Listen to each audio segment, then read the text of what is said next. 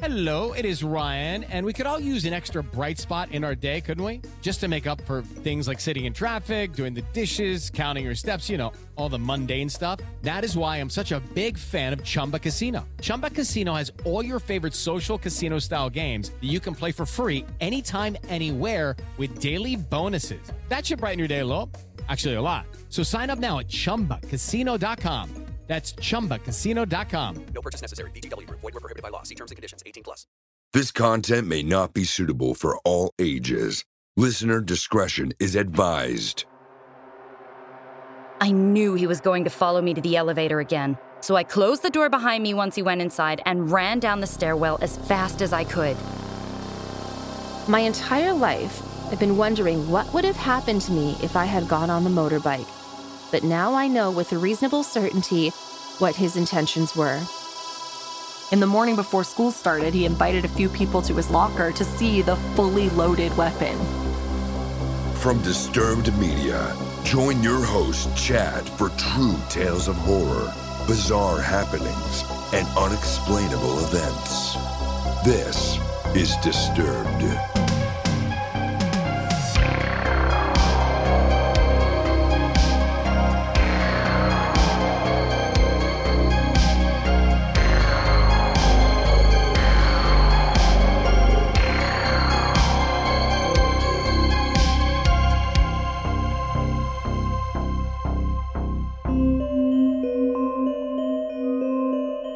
Welcome back in, everyone, and thanks for joining me. As always, we're bringing the heat with 4 true tales of horror, including a new storyteller. We open the show with an experience from Reddit user Boyfriend Sweaters. And we feel the fear of being locked in a room with an unsettling man. Bringing this experience to life is Rhiannon Mauschel.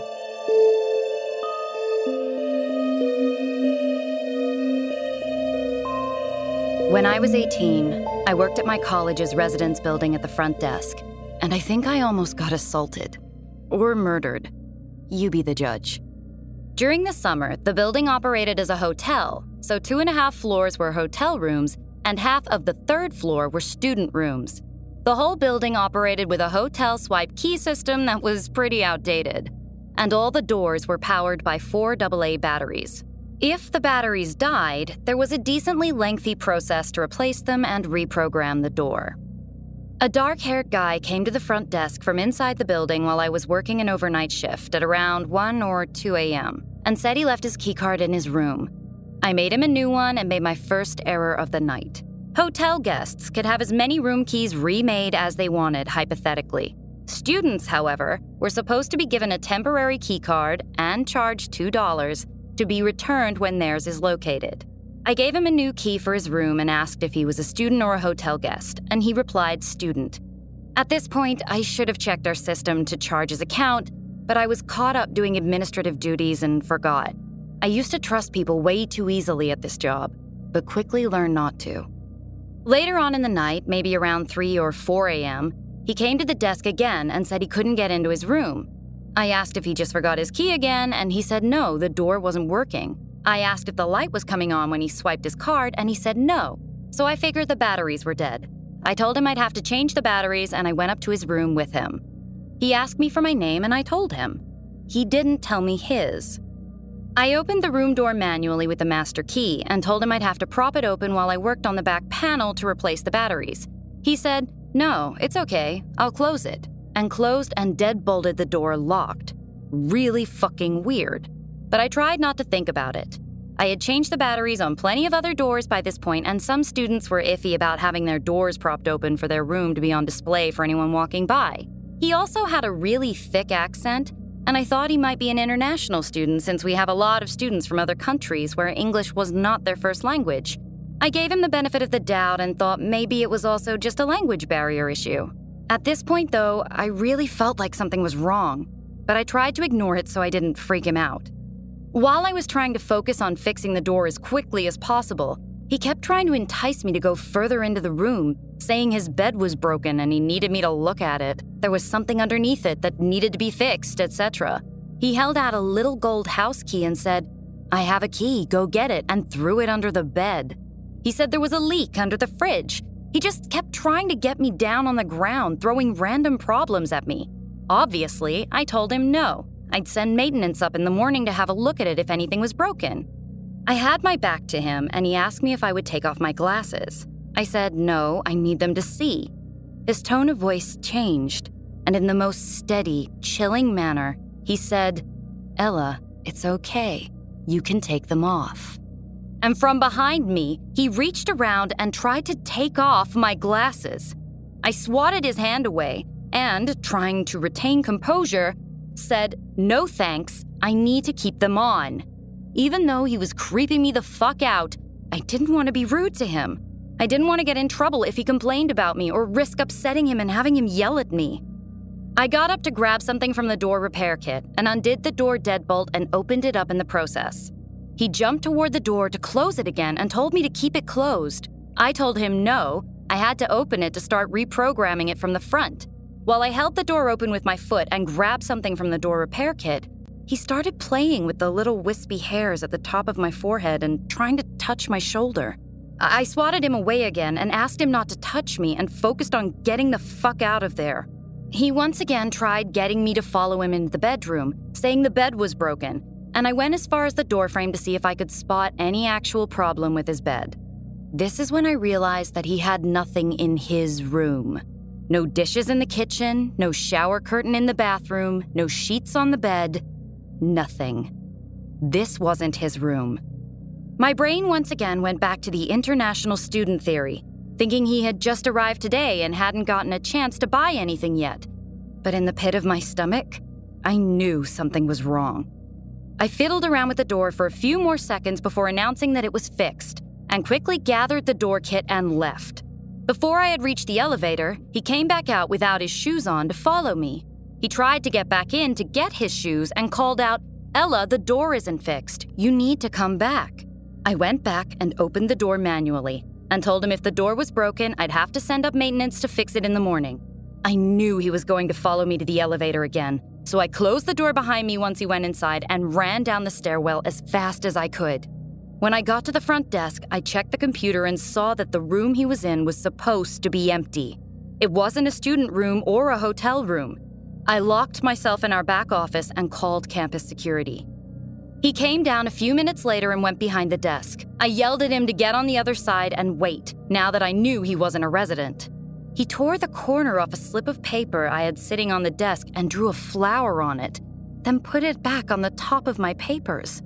When security arrived, he ran back up to the empty room and tried convincing them he lived there so he wouldn't have to leave. He kept showing them his key, which had decided to work on the door again somehow.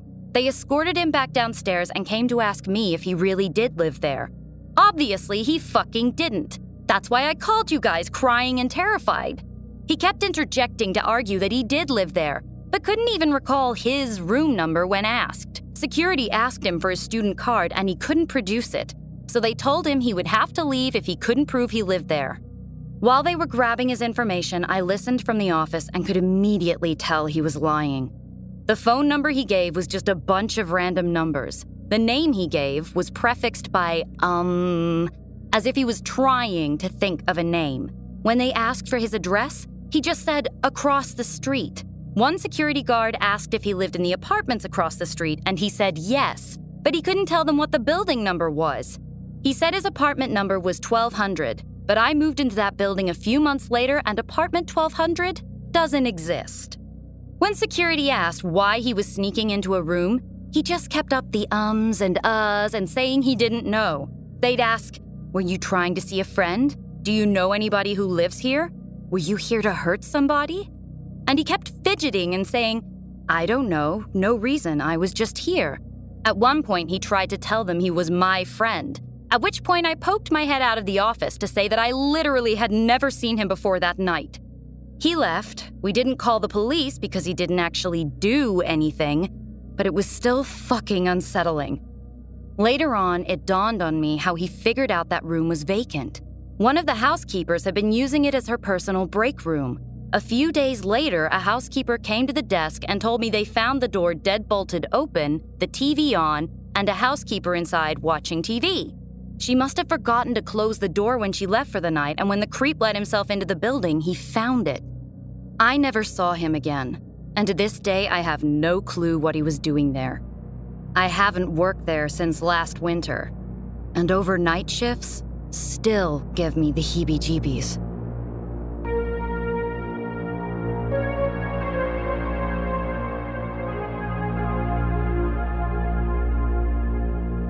Can't get enough Disturbed? We've got you covered on Patreon with monthly bonus episodes, ad-free listening, shout-outs, and more. Visit disturbedpodcast.com/support.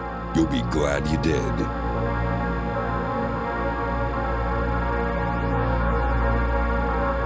Next up, we hear from Reddit user Florianizer, and we discover the truth about the ghostly figure. And join me in welcoming our newest storyteller to the show, John Patnode.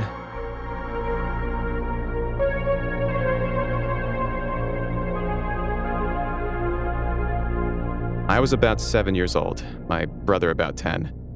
It was well past our bedtime when our mom woke up off the couch to put us to bed. Our dad worked construction out of town back then, so it was often just 3 of us at the house for weeks at a time. Up the stairs and to the immediate right was our parents' bedroom. Going left put you in the middle of a hallway. Taking another left down that hallway led to my brother's room. The opposite end was my room, which was also across the hall from our upstairs bathroom. At either end of the hallway are windowed doors we always kept locked and rarely used. The door on my end led to a balcony overlooking our front yard, and the door to my brother's end opened to our back porch. The house kind of leans into a small hill. My brother and mom both had a habit of waking up in the middle of the night to use the bathroom. I only knew this because I was always a light sleeper and they just couldn't help flushing with the door wide open. This night, however, my brother stopped on his way to his room and came back towards the bathroom. I'm gonna try to pee before I go to bed. The past few nights I've been too afraid to walk to the bathroom. I keep seeing a man wearing stripes at the end of the hallway. I don't know if my mom wrote it off as my brother telling ghost stories to try and scare me, or if she was already half asleep and didn't catch it, but she didn't react at all to my brother's confession. I, on the other hand, was terrified by it. The fear of seeing a ghost like that at the end of the hallway or through the windows is the reason I started running from the stairs to my bedroom at night. Years later, when I was about 18, my mom and I were having a conversation in her car about a dog we had for a very short time when I was little.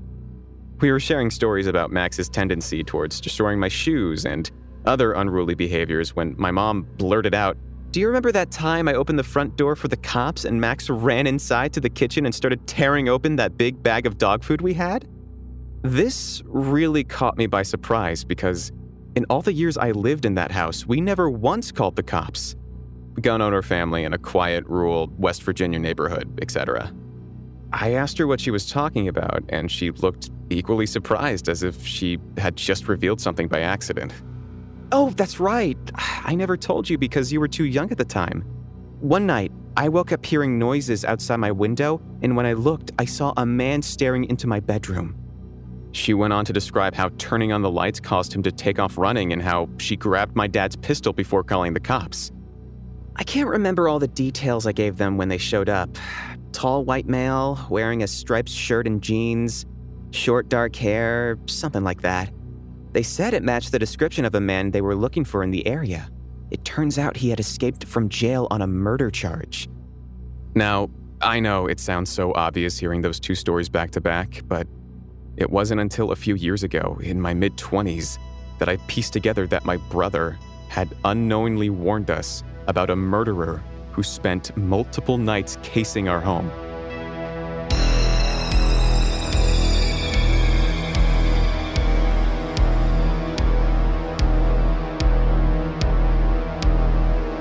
Are you loving the show? Let us know with a positive rating and review. In return, we'll help you hide the body.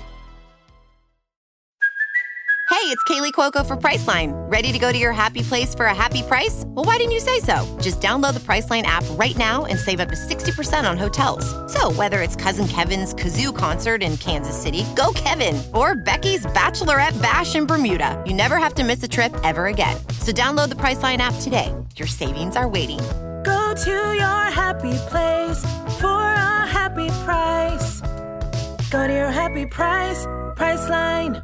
Hello, it is Ryan, and I was on a flight the other day playing one of my favorite social spin slot games on ChumbaCasino.com. I looked over at the person sitting next to me, and you know what they were doing? They were also playing Chumba Casino. Coincidence? I think not. Everybody's loving having fun with it. Chumba Casino is home to hundreds of casino-style games that you can play for free anytime, anywhere, even at 30,000 feet. So sign up now at ChumbaCasino.com to claim your free welcome bonus. That's ChumbaCasino.com and live the Chumba life. No purchase necessary. VGW. Void where prohibited by law. See terms and conditions. 18+.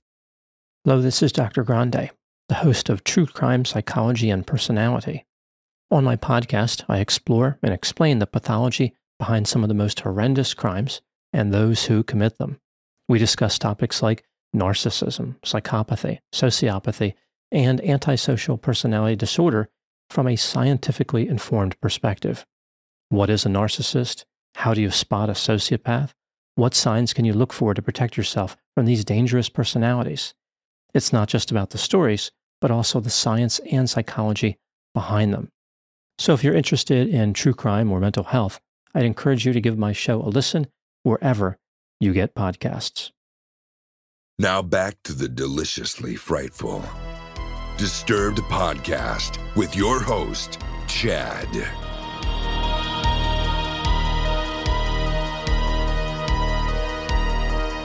Our next experience is our title story, coming to us from an anonymous Reddit user. And we learn just how vulnerable children really are. Performing this experience is Mariana Bradford.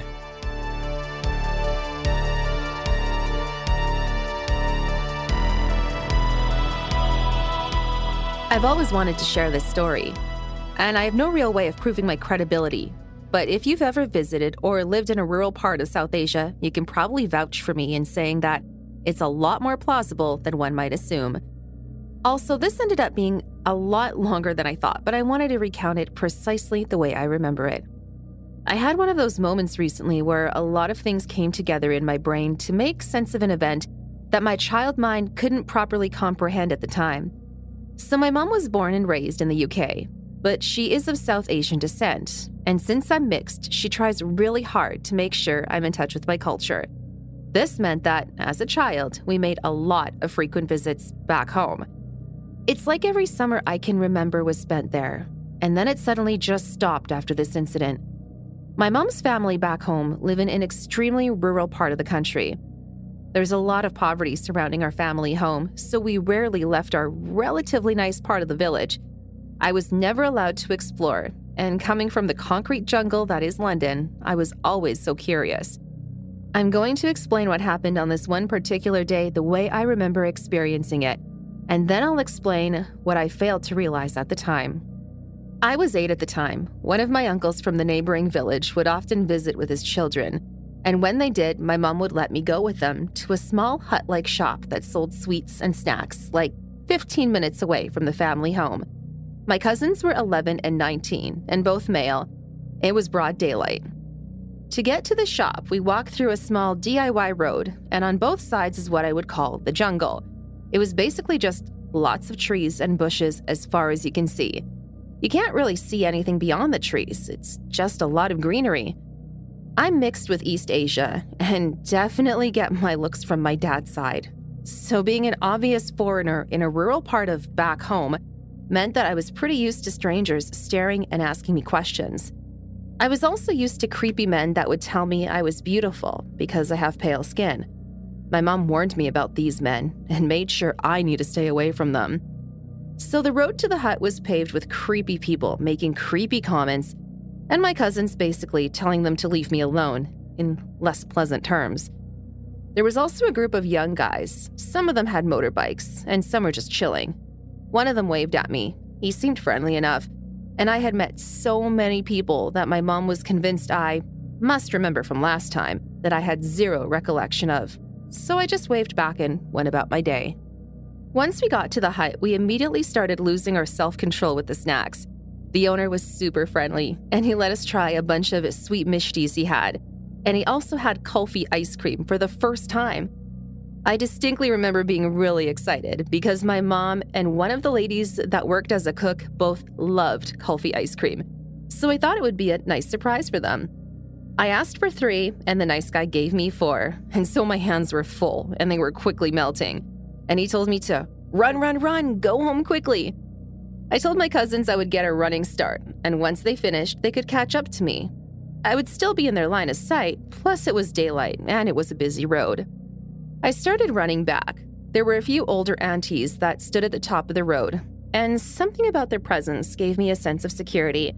I felt a lot safer knowing that they were there, and paired with the fact that my cousins were able to see me clearly, I felt comfortable enough to just walk back leisurely, minding my business, eating my ice cream.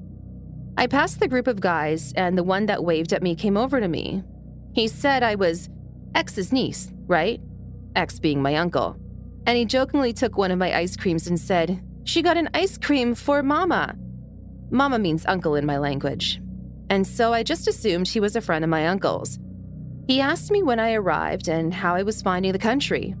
He was so friendly. He didn't look like a stereotypical creep. When I said I was going home, he said, "Why don't you let Uncle take you? You can ride on my motorbike." I think that's when something clicked in my mind that he maybe wasn't the friendly uncle I thought he was. That's also when I realized I was pretty much circled in and was surrounded by the group. It's also when I realized I couldn't see my cousins or the group of ladies, which also meant they probably couldn't see me. I wish I could explain in words how helpless and afraid I was. I had all the threats in the world explained to me by my mom, in a country where I knew I was vulnerable and had to be cautious, and I still managed to find myself in a dangerous situation. Luckily, my cousins came running and shouting, probably because I was their responsibility, and the guys ran off into the jungle. This creeped me out because there was nothing in the jungle. It was just trees as far as I could see, and I knew that it would be nearly impossible to find them in all of that. We caused quite the scene, and the villagers seemed to react as if they were already on edge. When we told my family what happened, I was basically on house arrest, and my mom refused me out of her sight. I was pretty shook up about the whole situation, and so honestly, I was kind of grateful for that. I put it down to my paranoia, but at the time, I would get overwhelming feelings of being watched. Our village is quite small. Like amongst them, it's an everyone knows everyone sort of thing. My uncle is also a big community figure, and he's very well known amongst the villagers, which is why the men probably put 2 and 2 together that I was his niece. Having foreign family over is usually a pretty big deal, and having a niece that is mixed race was also a very big deal. I'm sure word got around. He realized that there were a group of men on motorbikes who would frequently go past our house. They stayed a decent distance from our home, though, and that they weren't anyone we would have known. It's creepy to think about now, the lengths they were going to. A couple of days before we were due to fly back home, I had my second, last, and worst encounter with this particular friendly uncle. It was night, and it was like every other night we were there, playing board games or card games in the front room. Because it was so hot, I went to my bedroom and I was playing on my Nintendo DS. What a throwback. When I saw, out of the corner of my eye, someone at the window, staring directly at me. It was him. The worst part is that he had the most creepy, sick, and twisted smile I've ever seen. He put a finger to his lips, but I did the literal opposite and started screaming hysterically. I had been on edge since the ice cream incident, so what might seem like an overreaction was just my natural response. I can't tell you what happened next because no one has ever told me. My very large uncle and his also very large friends are not known to be the friendliest of people, but I was told he was dealt with and that he would never bother me again. We recently received a wedding film from one of my cousin's weddings, and a part of the film was her leaving to get to the venue, and I noticed that the jungle was no longer there. It had basically been cut down. For the first time I could see beyond the greenery. That's when my mom explained to me that my uncle had it cut down not long after that particular visit because of the head cutters. It sounds even more sinister in my language. My entire life, I've been wondering what would have happened to me if I had gone on the motorbike, but now I know with a reasonable certainty what his intentions were. During that time, a gang had been kidnapping beggar children. It took a while for the village to realize because it's not unusual for beggar children to go missing. When we were there, people were vaguely aware that it was becoming a trend. A couple of months later, a head was found. It became known in our village, but people tried to keep it quiet to avoid getting a bad name. The problem went away once a lot of the greenery was cut down, so there was nowhere left to hide. But it's also when they realized the magnitude of what had happened. The weird thing is, I've known about the head cutters for a while. I knew it was something that had occurred in our village, but for some reason, until recently, I never put two and two together. But now that I have, I think about what nearly happened to me, but more importantly, what happened to the handful of children in our little village. I think about the fact that beyond our relatively small circle, no one thinks about them. No one is haunted by their deaths. So, to the creepy uncle with the motorbike, let's not meet again.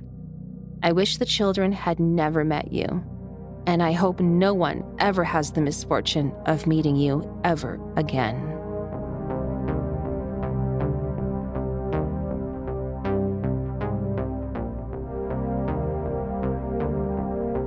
Are you terrified yet? You will be. And finally, we hear from Reddit user Vertically Wide, and we learn why to trust your feelings about certain people. Bringing this experience to life is Addison Peacock.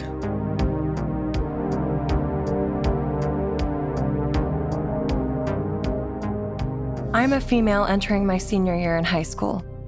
I've been lurking on this sub for a few days and find myself wondering how the hell so many people have had scary run-ins with such horrible people.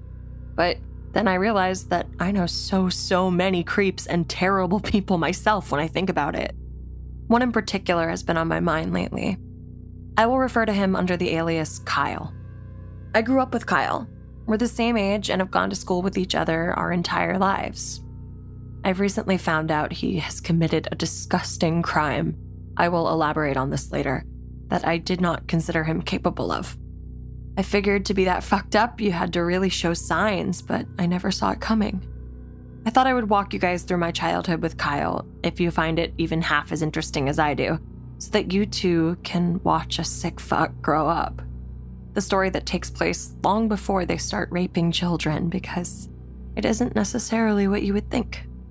Forgive the length of this, I tend to stretch my stories out and am sick of keeping this inside. My first notable encounter with Kyle takes place in the first grade. Me and him were friends, as much weight as that carries when you're 6. Our teacher that year was a hot mess. Really, she was all over the place and it allowed far too much to slip under the radar. One day, Kyle had successfully managed to hide in the classroom while the rest of us went to lunch. His absence was not noticed until after lunch. I was the first to return to the classroom, only to find Kyle holding my beloved Littlest Pet Shop backpack, which appeared to be cut up. I approached Kyle, who was holding my now unusable bag in one hand, with a pair of scissors in the other. I addressed the elephant in the room and asked him, "Did you just cut my backpack?" To which he responds, "No," scissors still in hand. He ended up in trouble and was forced to apologize. I never really cared afterwards, and we remained on good terms. I always looked back upon this story and laughed, nothing more. A couple years later, we're still pals and sit next to each other. Me and Kyle seemed to get along quite well, bonding over our maladjustment and detachment from the learning environment. For me, this could be attributed to severe anxiety and ADHD, but for Kyle, it was something more concerning later to emerge. He was a bad influence for sure, but I was lonely and felt estranged from the girls my age, which led me to socialize with a lot of boys. I felt comfortable because of the crude nature and normalization of violence amongst these little boys, which is really questionable when I type it out loud. Makes you rethink the societal roles gender plays. It drew gory stick figure fights and crude cartoons, but it seemed so normal in the context of other boys at that age. Me and Kyle could talk about zombies and action movies and make internet jokes. I always thought he was cool and edgy. I've always struggled with math and found it hard to focus, but Kyle made it worse this particular year. He would sit there and tear pieces of paper from his math workbook and then eat them. I once again asked the question with the obvious answer. "Are you eating paper?" He told me to try it too, so I did. We sat there like lunatics and competed to see who could chew and swallow the largest chunk of paper. How we got away with this is beyond me. I also told this story in good humor due to how obscure it is. Stupid antics continued, recess roughhousing ensued. Now we're preteens about to enter middle school. I began to reconnect with my female friends and spent more and more time with them in conjunction with my male friends. Kyle had come out as bisexual, later pansexual, and this is when we began to drift. I was raised in a very conservative household that did not support LGBTQ rights. I never ever mistreated my friends who identified as LGBTQ, probably because I was closeted, but still did not agree with the idea. Kyle and I remained friends, but did not talk much. He was still constantly getting in trouble in school and acting immaturely as other boys began to grow out of their hyperactivity and aggression.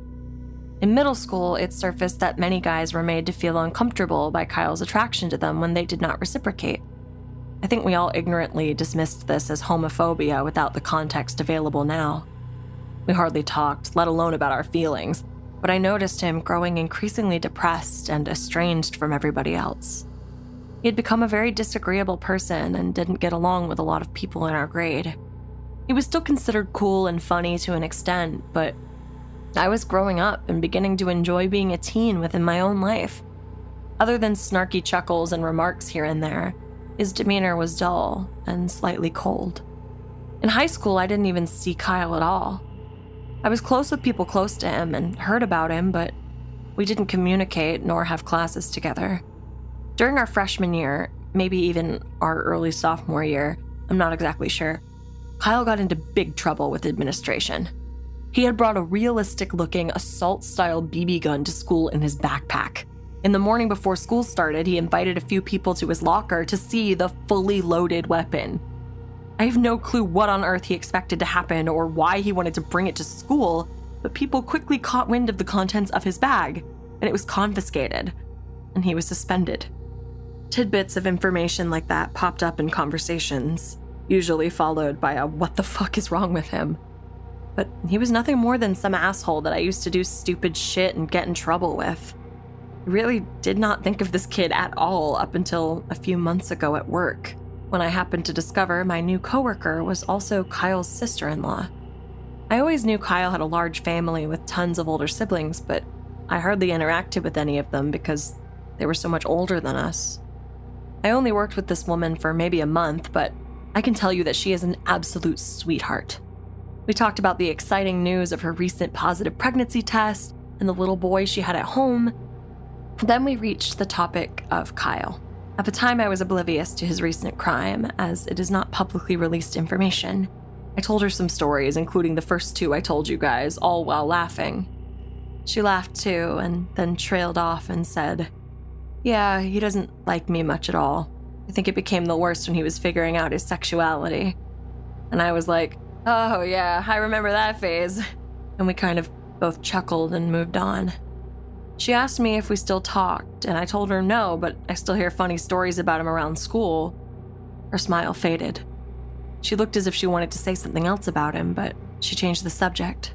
It's apparent she's uncomfortable with Kyle, and I feel bad for talking about him almost fondly, even if I had no clue what had just happened.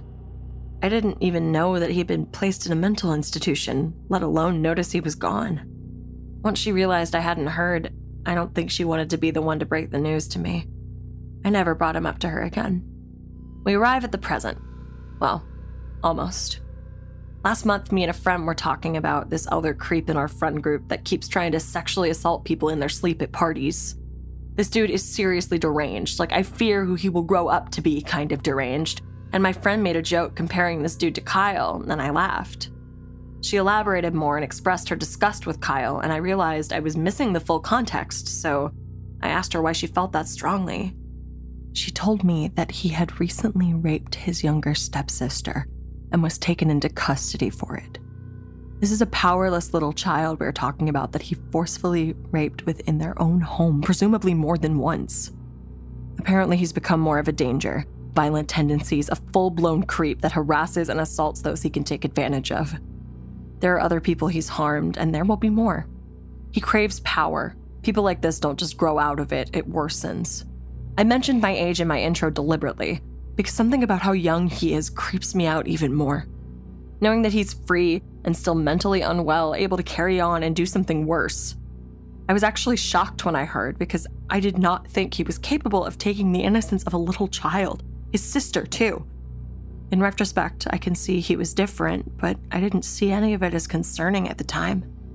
Maybe I should have been. Maybe I still should be. He finished the school year in person. He walks the same halls I do. The worst part is only a small handful of people know about the sister thing. I only know because my friend is dating one of Kyle's former best friends, and she couldn't stand carrying the burden of this knowledge, so she swore me to secrecy. Kyle acts as if it never happened. It didn't carry any weight to him. He told a couple of his now ex-close friends about what he did like it means nothing. I see my peers talk to him like normal. They're completely oblivious to how truly weird Kyle is. I'm sick of holding this information inside. I needed to let it out somewhere.